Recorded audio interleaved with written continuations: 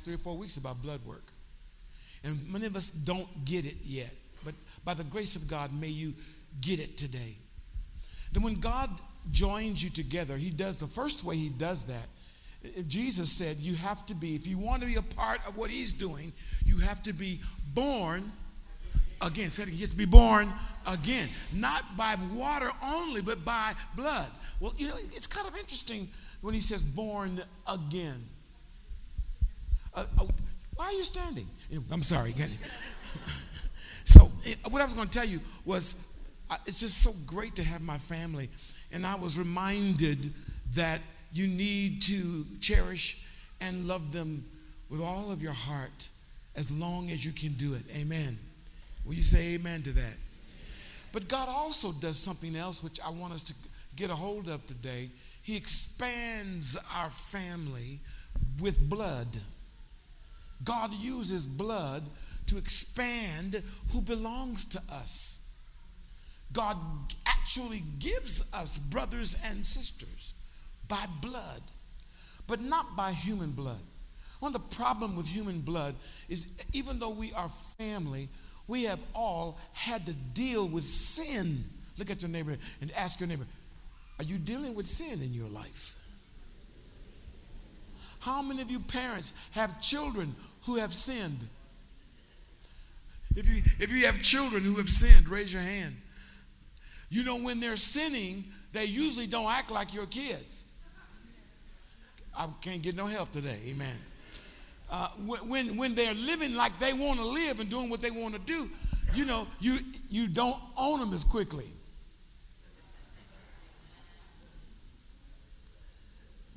So what I want to know is the conversation going on. What are you saying? I said when they do the wrong thing, that's when you say that's your child. Yeah. I would, you know, when they act crazy, I say that's your child, Carolyn. And, you know, when they act good, they're mine. It's an amazing thing. When we don't understand the workings of blood, we really mess up things. In fact, what is already askew, what's already awry, what's already marred is usually because of blood, human blood. The Bible says life is in the blood. And all of us, if I were to take blood here today, we couldn't get that blood unless we pierced you. We have to cause some injury to you in order for us to find out what's really in you. Because if we look at your blood and we put it under a microscope, we analyze the blood, all of its parts and its function, we can find out exactly what's going on with your life. Some doctors declare that when they look at your blood and they measure its components and what's in it and what's not in it, they can even predict what's going to happen to you in terms of your health. Some even say we can pretty much scope out, if this blood remains in the same condition it's in, how long you're going to live. It's an amazing thing. And isn't it interesting that we live in a culture that's emphasizing blood? Wow. What's the deal with vampires? Have anybody figured that out yet? On the dark side and the perverted side. What's this deal? What is this thing about I don't understand it. Will you explain to me why zombies are so popular? The Walking Dead, anybody know about that? Come on, raise your hand if you ever seen The Walking Dead. I see it out there. It's all about the perversion of blood. It's man's attempt to immortalize human beings in sin. But God has a different thing to say about it. And when we partake of this meal today, may the Lord Jesus touch you in the place where it matters the most. And so blood is so important until when my wife and I got married, and we do what married people do. If you're married, raise your hands out there. If you're married, wave them just a little bit. Okay. So we got married, and we were married very young, and we were young, willing, and able. Let the people say amen. And that ability brought forth 3 children. The first one was the oldest child was Tiffany. And the next after that was Christopher. And after him came Matthew. And we followed suit like our daddies and mamas did. They named us Flynn Arthur, Richard Allen, David James, Rodney Earl, and Stephen Edward. So we followed suit. So when they came, we called her Deborah Denise. So I didn't know her middle name was Denise. Deborah Denise. And what am I talking about, Deborah Denise? What am I talking about? That's my big sister. I forgot her. Yes. She needs some help. Y'all keep praying for her. She was first. When she was first. Okay. Well, yes, thank you. You're messing up my illustration, although you are right. She's the smartest one. Yeah, okay, man. What's your name, girl? I'm Tiffany Carroll. Senior moment. All right. Tiffany.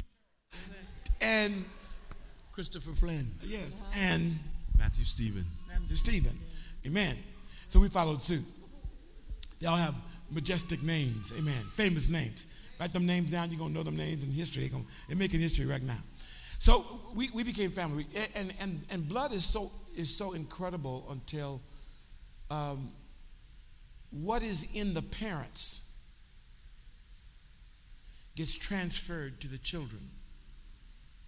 But what is in the parents is a combination of everything that was in their forefathers. So yesterday I had my nieces from my other brothers. I was taking them by the hand, and I was taking them to each of the brothers and introducing them, and so they could understand the birth order. And one of them said to me, "Why does Uncle Rodney look different?"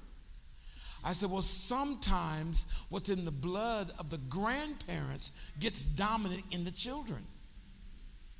It's kind of an interesting thing. So if my wife showed you a picture of her father, Matthew's skeletal structure, his face is actually the shape of her dad's. It's an amazing thing. And it all, did I show you the picture last week? Raise your hand if you saw the picture last week. You weren't here. Have you got a Ken somewhere? Okay, he'll bring it up for you in a minute. This is absolutely amazing. The power of blood. Blood carries all the information for the next generation. Blood carries the height, the build, the walk. My mama would say things to me like, "Boy, you walk like your daddy." I can't help it. Somebody said to me the other day, "Bishop, you got mad swag." I didn't know what swag was. And you know, I'm not faking. I mean, it's just what it is. If it's just what it is, just what it is. You know. But she said, "Son, you walk just like, oh, baby, thank you, baby. You walk just like your daddy." You all right? Oh yeah, that's Siani. Siani, are you in children's church? Okay. That's Myrtle Johnson. My mom and my dad, I'll show you my dad later when we get to the other part of the series. My mom was an amazing woman. Trained as a concert pianist, played for her church, had 5 boys and 1 girl. And raised us after my father died. When I was 15 years old, my mother raised the rest of us in the most difficult time. Just amazing. So when Siani came, we got, you see the different, we got light and dark. We got chocolate. We got caramel. We got white chocolate, almost.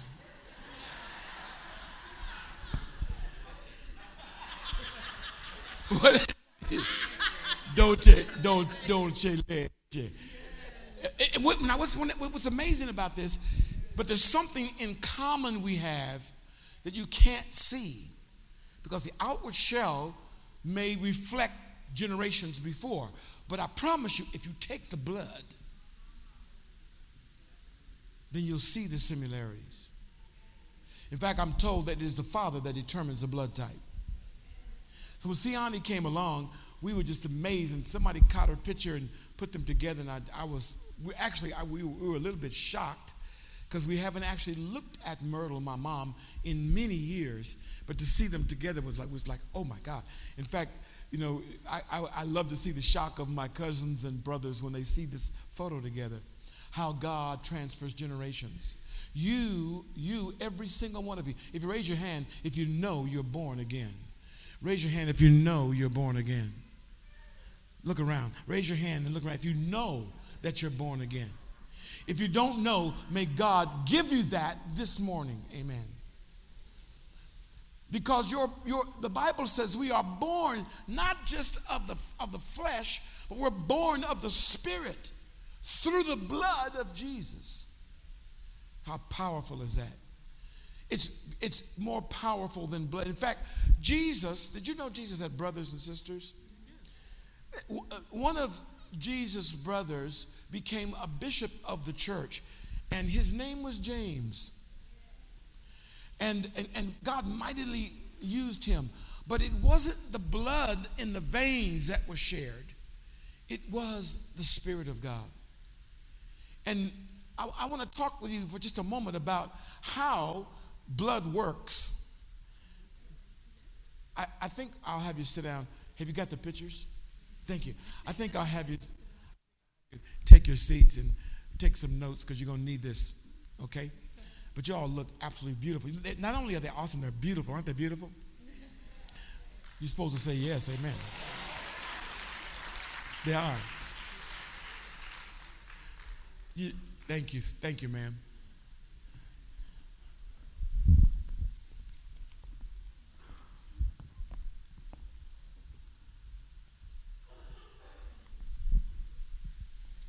Come on, let's work just a little bit. Then let's step into that other dimension. I want you to notice that God is so explicit about what he wants us to know and what he wants us to have.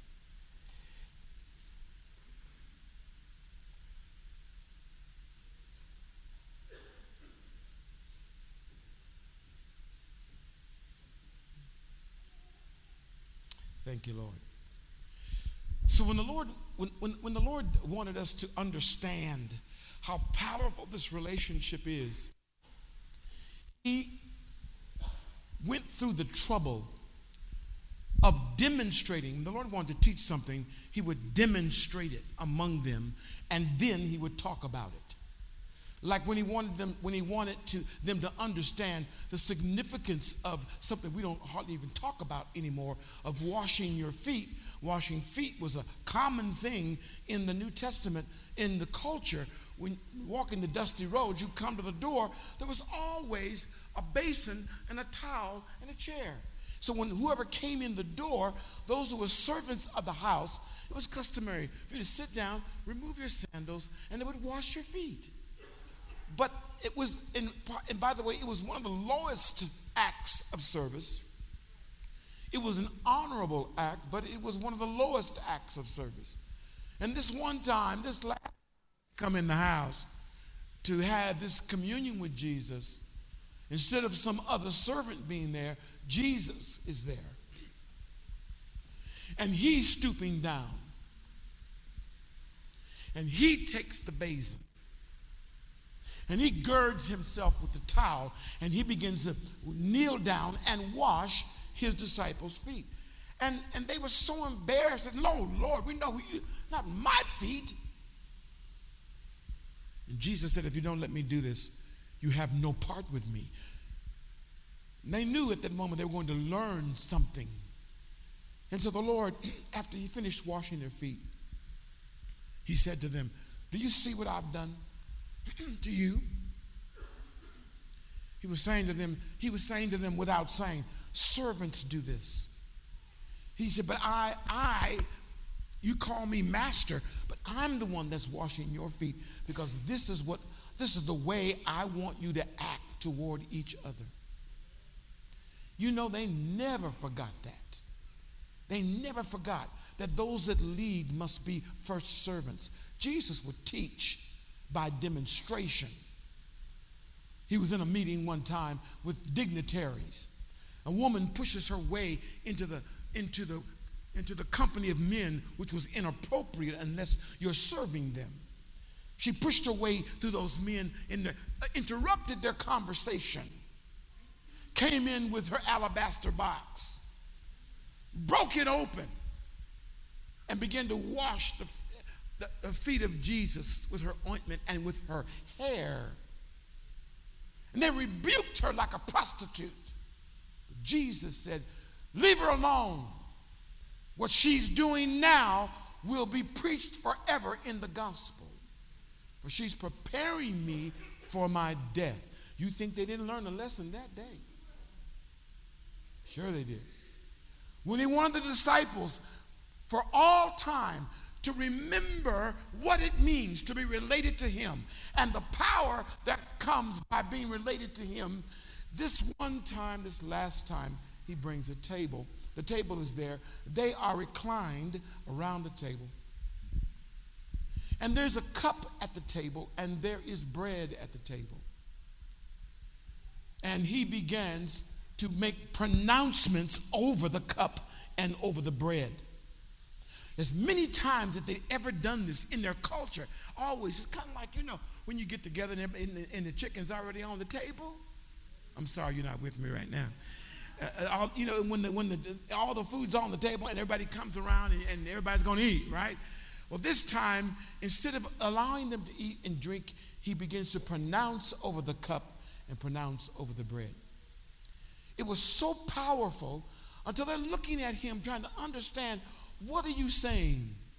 Let me just give you an ounce of what he said. When he spoke over them and he spoke over this table, okay. Say, Kenny, do you have that second document I sent you? Look at me if you do. Yes, no? Okay, coming up. He sat down. They were all reclined around this table, and he looked at that table and that cup and that bread which was at the table, and he began to pronounce over it. He began to say specific words over that table. How we doing, Ken? We come?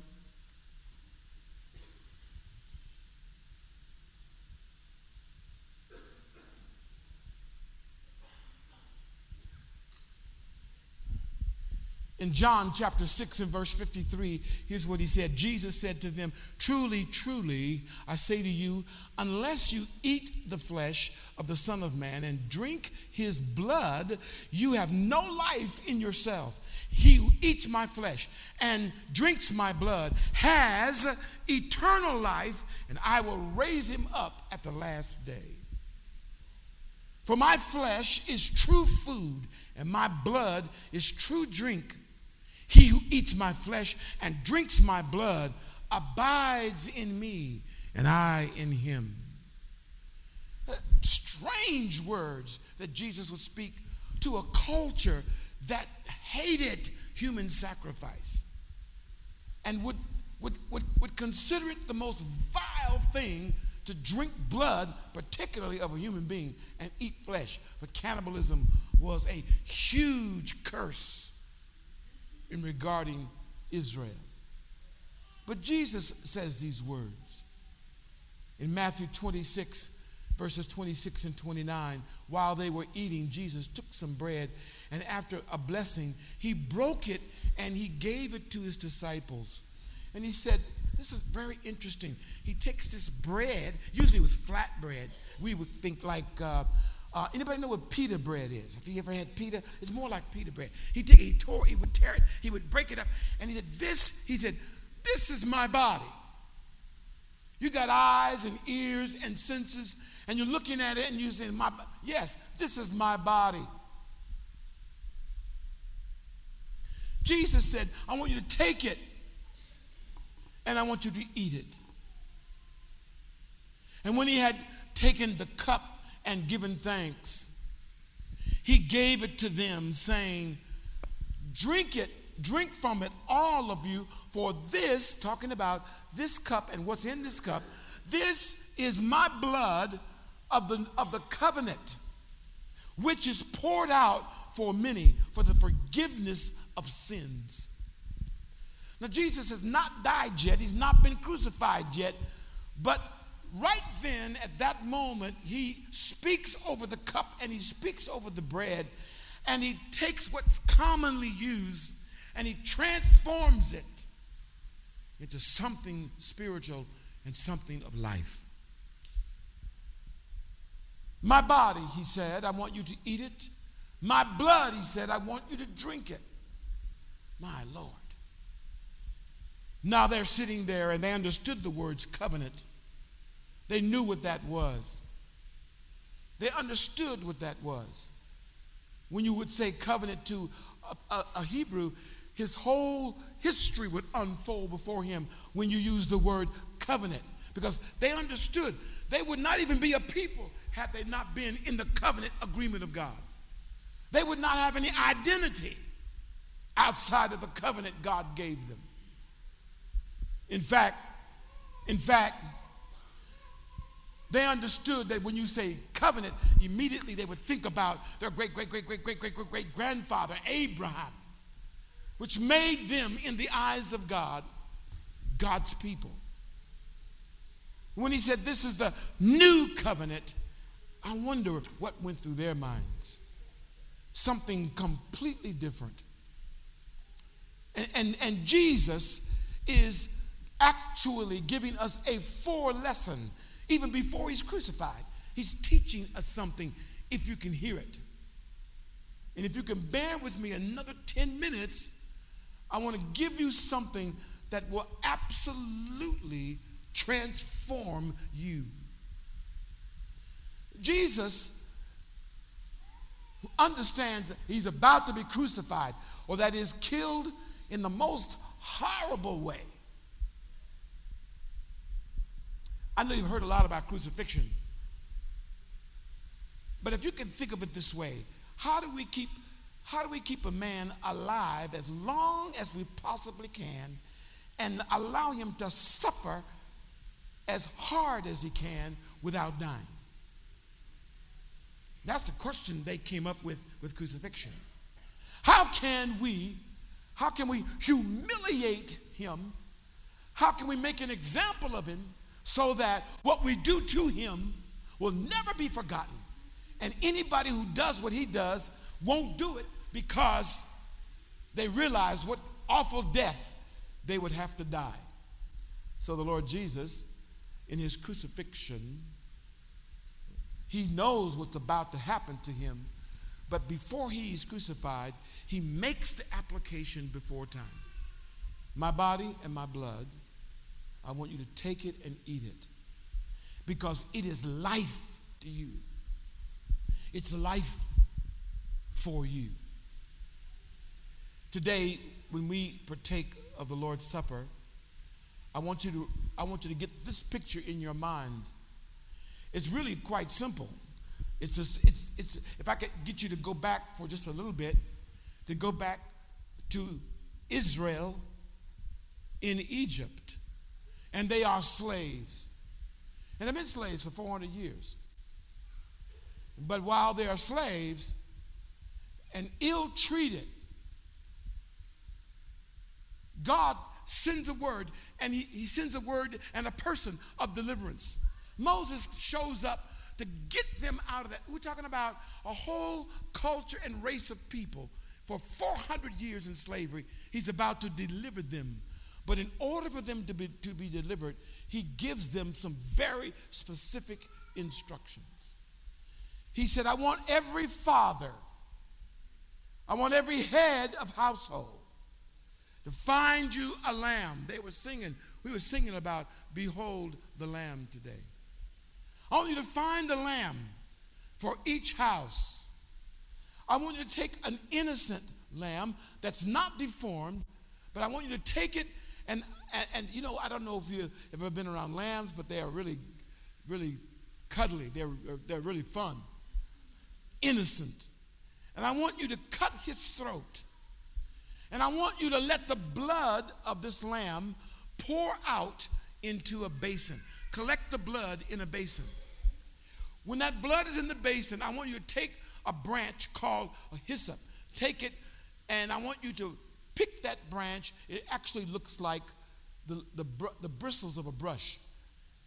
I want you to take that, dip it in the blood, and I want you to put that blood on the doorpost of your house and on the lintel and on the outside. So he said, I'm about to bring judgment on the whole nation of Israel. And by the way, I want to say this to you. Not only did judgment come to Israel, judgment also came to the people of God. God said to them, and you'll find it in Exodus, the death angel will pass over all the land.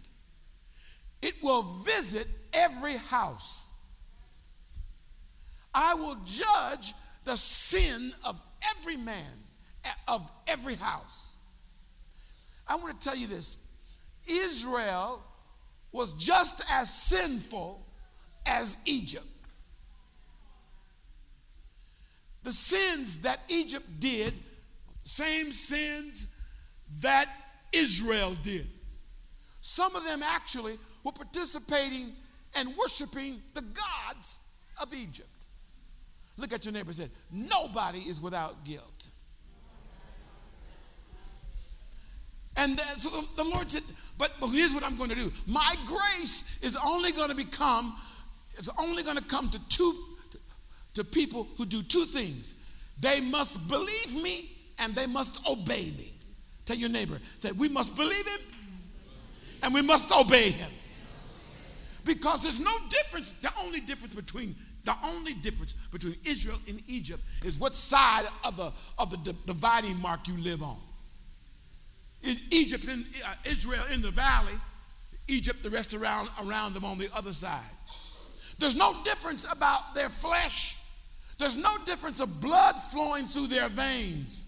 For all men have sinned and come short of the glory of God. There is an equality in terms of guilt. And God made the most incredible demonstration when he said, I'm going to visit. I'm going to visit the whole land. I'm sending the death angel, and I'm coming to every house. I won't leave one that's not visited. And when I visit every house, judgment will be upon that house. There's only one thing that will save that house, and that's blood. If there's no blood on the door, the blood that I said, you can't get a goat, you can't get a dog or a frog. It's got to be a lamb. Are you all there? So you can imagine, they run out, they find lambs, and then he said, if your household's too small, he said, then go in somebody else's household and be a part of their household and let that blood of that lamb cover that household. So when you would say covenant to Israel, their mind would go back to that time.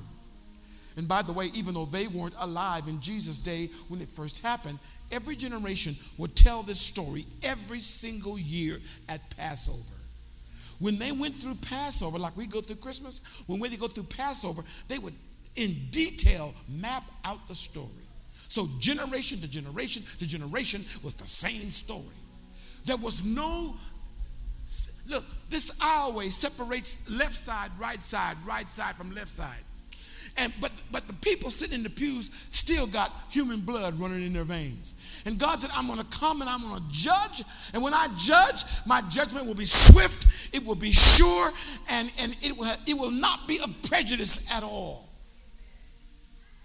Now you should understand that, because when they took this lamb and put it on this blood on their door and on their lintel, when they did that, the death angel with all his fury and with all his might would come to the door ready to. Did you all see that commercial when the woman opened the door and the death figure is at the door?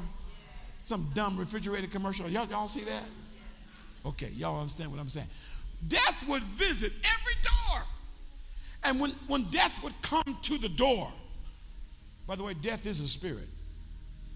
Death would come to the door and ready to strike, but on the door, there would be blood. And can I put it this way? The fear of God would come on death. I want to be clear about this. Death represented not only the absence of life and separation from God, death represented the curse that came with having human blood in your veins. Because blood in your veins, the blood in your veins qualifies you for death. Having been born of our father Adam, you do not become a sinner. You are one. Children don't become sinful. They are sinful when they come. Little beautiful, wonderful sinner.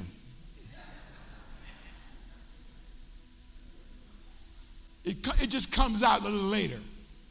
Some children comes out quicker. They just defy. No. I had a defier in my house. No. I won't tell you which one it was. Sin is in the blood. Look at you and say, sin is in the blood. So the Lord said, I want you to dip the hyssop in the basin. Put it on the door, lintel, on the doorpost and the lintel. And when the angel comes, he'll stop. And check it out. He will pass over that house. When death comes, he's seeking human blood that's not covered by the blood of the Lamb. The Bible says you could hear the weeping and the wailing of Egypt for miles. You could hear them, mothers crying out for the dead bodies that were lying in Egypt, even up to Pharaoh's household. He said the firstborn of every family will immediately die if there is no blood on the doorpost. The firstborn was the whole future of the family. In other words, God would curse the rest of the lineage because there was no blood on the door. So Israel, being obedient, it said it's not that they had never sinned, it's that they decided to obey. Look at your neighbor and say, it's not that they never sinned. It's just that they decided to obey. Are you all breathing here, saints? No, not much has changed. Not much has changed. Beloved, when that angel came to that house to approach those doors, every door of Egypt and every door of Israel, in order for that angel to pass over the house, in order for them to experience Passover, they had to apply blood. Why is it important? Because Jesus is about to enact the very thing that Israel experienced. Jesus, who is the Lamb of God, is sitting there telling them, drink this. This is my blood. Eat this. This is my. By the way, the lamb that they took blood and put on the doorpost, he said, I want you to roast that lamb and eat that lamb. So blood will keep you from death, and the body will put strength in you to make the journey that I want you to make. I don't even want you. This is amazing. He said, don't even season it. Oh, Lord. Don't put them good garlic and no garlic. I'm gonna let you go eat in a minute.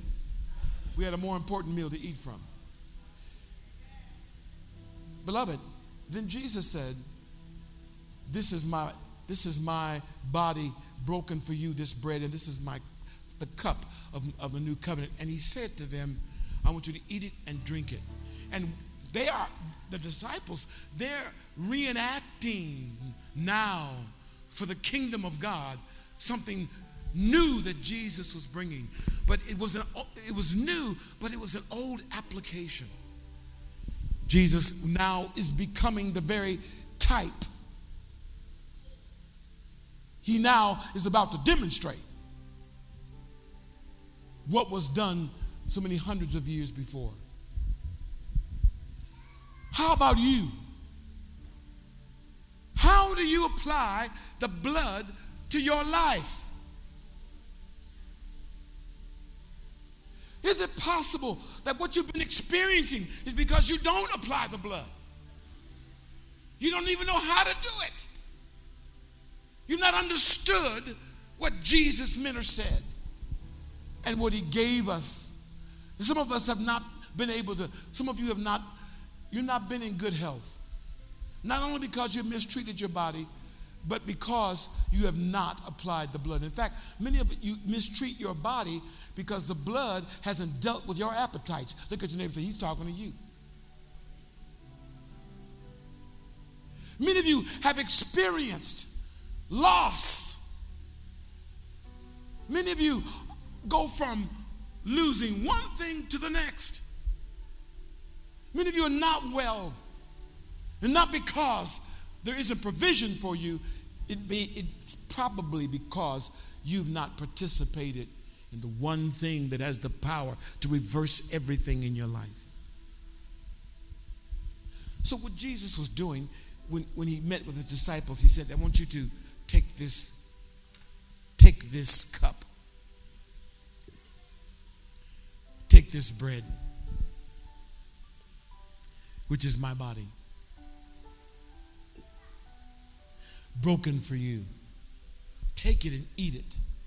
Take the cup, every one of you, each one of you, every one of you, drink from it. Here's a problem. One of the persons sitting at the table drank from the cup, but he did not believe. One person drank from the cup, but did not change his attitude.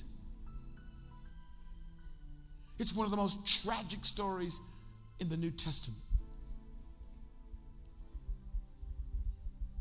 It's not enough just to say, I believe.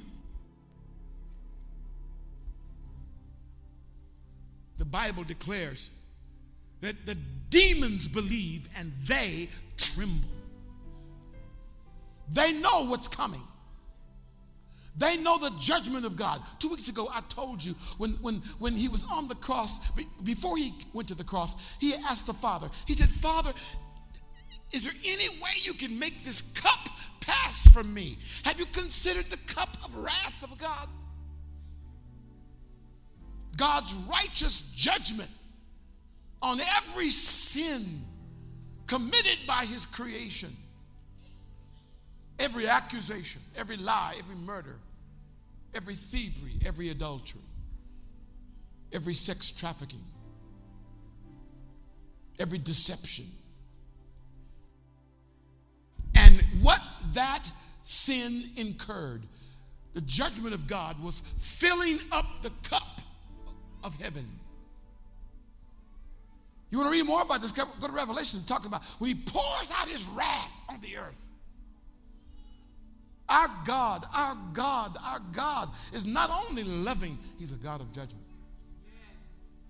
Of righteous judgment. He said, Father, let this cup pass from me. If there's any other way to do this.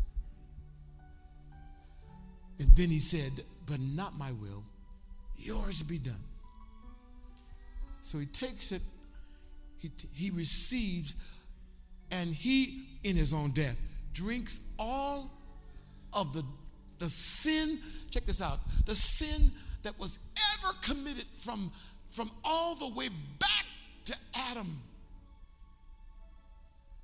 All the generations, murders, catastrophes, genocide, on and on. Not only did he drink the cup that encompassed all of the sin that ever was, he drank for all the sin that will come until he comes. Your sin was in the cup. But how can you avert the judgment? The new covenant not only averts the judgment, but gives you everything that Jesus has. The cup of the new covenant not only keeps the wrath of God away from you and the curse away from your household, your life, and your family, but it opens you up to everything God wanted Jesus to have. Instead of cursing you, the Bible calls it he blesses you. The problem, the body of Christ has been living somewhere between that curse and that blessing. Part of it is ignorance. The other part of it is rebellion. When you don't know a thing, you can't receive a thing. If you know a thing and don't do it, if you know what to do, you don't know to do, that's rebellion. Ignorance, I don't know. Stupidity is I know, but I ain't gonna do. So I'm in this celebration yesterday, and I'm looking at the lives of people that I've pastored over the years, and I can see some of them got it and they went on, and others of them are still in the same place. This day, this month of May, June, what's this? June. I got it. Yeah, I saw it passing. June, on this month of June. This month of June, I want you in a moment to pass in your life. I want you to pass from death to life.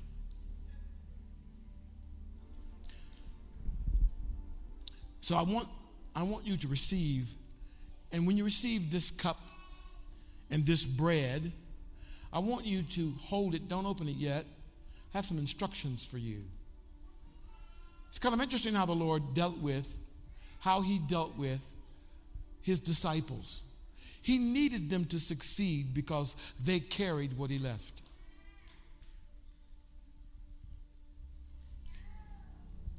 He needed them to succeed.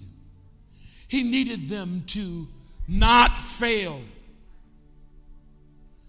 In all of America right now, the Church of Jesus Christ is going through the biggest crises we've ever gone through in history, and we don't even know it. At this point in history, God is asking us, God is commanding us to be what the church has never been. The very opposite of what the world partakes of in its life, in its manner. To be the blessing and not the curse. See, they could have decided, okay, I want to get out of here. I want to get out of Egypt, but I don't like lamb.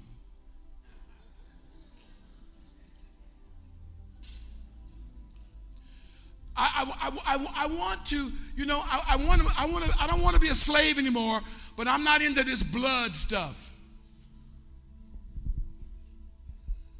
But God, in his infinite wisdom, would you forgive me if it offends you? I hope it doesn't. Has only chosen one way. While there might be many awakenings to the presence of God, there's only one way to follow God. And that's why he wrote it down. You can continue. That was good. So, what you hold here is the cup. Jesus said, as often as you do this, remember me. Pastor Tiffany said this morning, it's a wonderful thing to bring up good memories. Jesus said, when you take this cup and when you eat this bread, remember me. He said, even after I'm gone, every time you do this, remember me. Can I help you understand that? Remember what I sacrificed. See, he hadn't done it yet. He was about to do it. He was about to go to the cross. Remember how they treated me. The Lord of glory. Here is God the Father allowing his creation to take the Son of God into their own hands to do whatever they wanted. And they did. But what they didn't know, the Bible says if the demons would have known, if they would have known what God was going to do, they never would have crucified Jesus. If they knew the power that was going to be released, they never would have done this. If they knew how many generations were going to be free, they never would have carried out that plan. If they would have known how many sicknesses were going to be healed, they never would have done it. They would have done something different. But the Lord, he kept his secret. You know, when I was in the army, I said, bow. Hey. Okay, that's what I do. It's not quite a bow, but it works. Had they known, last thing in the world they had ever done was crucify Jesus. Because it looked like such a win. Because for them, might was right. So it looked like if we wipe this man out, we will cut off this life from the earth, this way from the earth. What they didn't understand, that God had a bigger plan. Look at your neighbor and say, God had a bigger plan. I want to say this to you. No matter what ways the enemy has tried to trick you, lie, steal from you, keep you from what God wants, God has a much better way.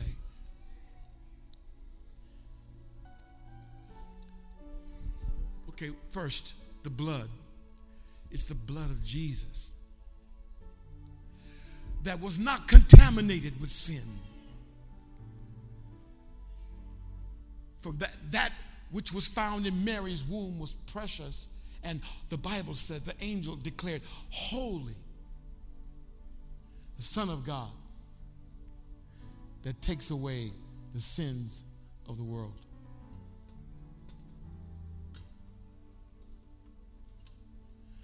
So the blood is what's so precious.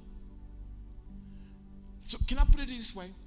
All it takes to turn your life around, sickness, reoccurring catastrophes, one negative thing after another, ill health, everything I'm telling you comes with obedience. But only takes one thing to turn it around. Failures again and again and again. Breaking down under pressure. So you can't stay in there and do what needs to be done so God can take you to the next level.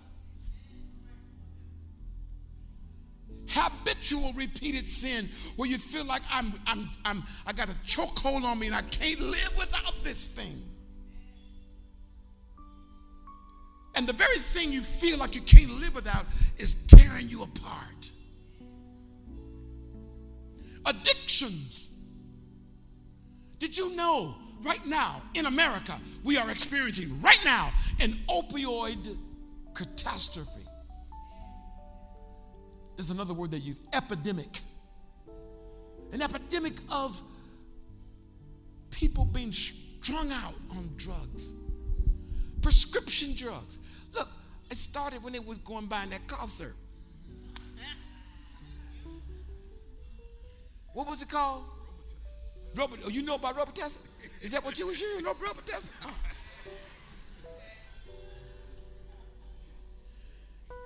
And after one shot, it's like again and again. It's like, can't get enough. I want to say this to everyone here today. If you have been there, you might still be there today in the name of Jesus. Simply an issue of two things: believing and obeying. Simple things: believing and obeying. We're going to drink in a moment, and then the Lord is going to set you free. Thank you, Lord. So to the disciples, he said, look, I want you to take it, and what you do is there's like a little part you peel off the top. Have you figured that out yet? You peel that part off the top. And then there's a piece of bread there, actually. It's a wafer. Like this. So I want you to get this picture in your mind.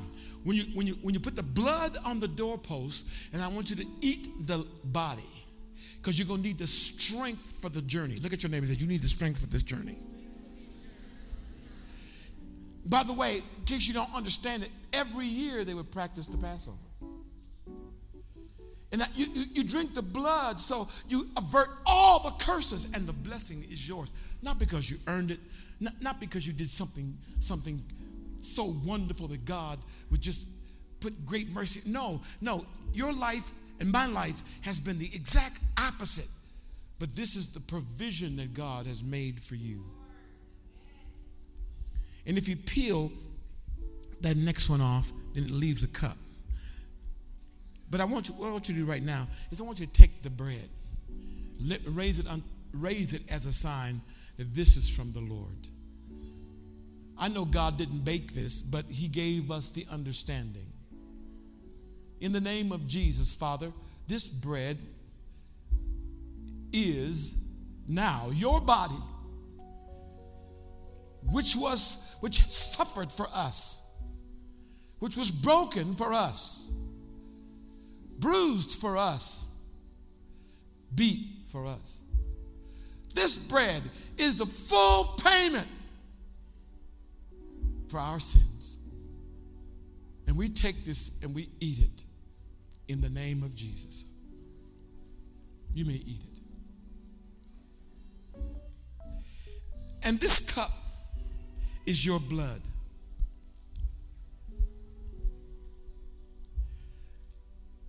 It's the blood of the new covenant. It means what you don't deserve, you get. It means what you should have been punished for. Punishment has already gone down for you. It means if you sin, we have an advocate in the heavens, Christ Jesus, who makes intercession for us. That's why we keep receiving blood and bread. And every time you drink it, the Bible says, remember me. And Paul said, when you eat this, when you come together and you eat and you drink this, don't think this is license for you to keep living the way you were living. But it is power to overcome.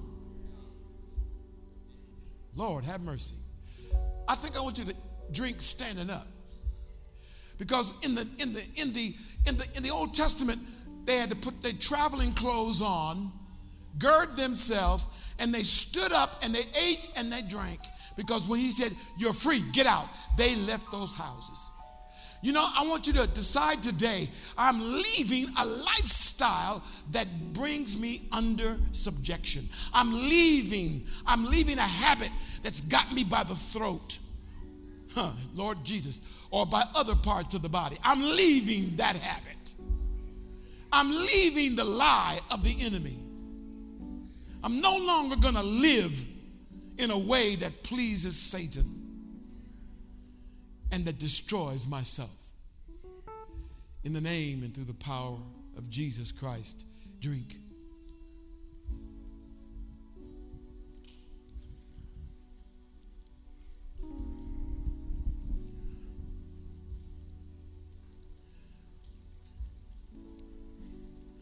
Now I want you to lift your hands to the Lord. Thank you, Lord.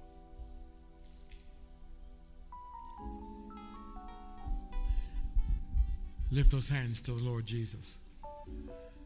Some of you, there's some confession you need to declare. There's some things that you need the Lord. The Lord is waiting for you to acknowledge the truth. And that's what sets you free. That there's some ways in my life that I'm done with. Some of you need to say, there's some people in my life that I am done with this relationship because it leads me against my master. In the name of Jesus. Come on, lift those hands to the Lord. And I want you right there to give that confession. The Bible says they overcame him by the blood of the Lamb and by the word of their testimony.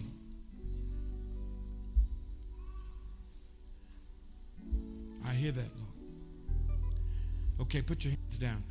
Those of you who are saying, I'm leaving a life of going my own way. I am going to follow Jesus Christ. I'm leaving a life of going my own way. I'm going to follow Jesus Christ. I'm leaving that life, but I'm going to follow the Lord. I want you to come with boldness. I want you to come and stand with me. I'm here for you, with you. I want you to come and stand with me. Those of you who say, I'm leaving this life. I'm going to follow Jesus Christ.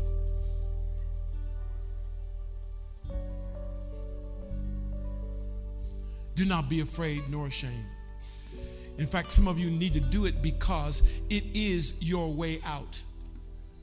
It is what God has required. Bless you, sisters.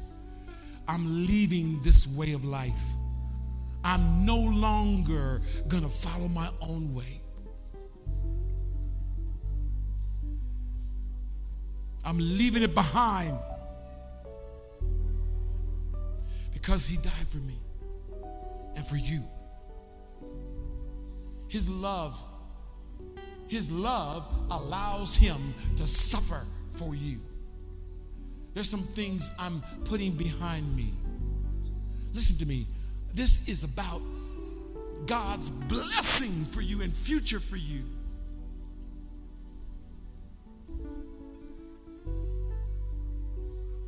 I applaud your courage, every single one of you. God has something incredible waiting for you. Absolutely. See, this table today is a demonstration of his great love for you. He's greater than guilt. He's greater than sadness. He's greater than death. He's more powerful even than your personal habits. But in order for you to receive that, you must surrender. That's the way we pronounce it. You must surrender or say, okay, Lord, I'll follow. It's a wonderful thing. It's one of the greatest gifts is to be able to say, I was going this way, and I know this was destroying me. I know it was, but I hear this simple message of blood. And I believe. And today I turn, Lord, and I go the other direction. It's just that simple. I've got somebody standing behind you, those of you that responded to this message today. I'm going to tell you something. The Lord was talking to me earlier, and he said, I'm going to show you something in this meal today. And now I want the rest of the church to lift their hands towards these that are in this altar. And we're going to pray for every single one of you. And because you were willing to say, Lord, I'll take your blood, I'll take your body, then he promises you that I'll change you. I'll touch your life.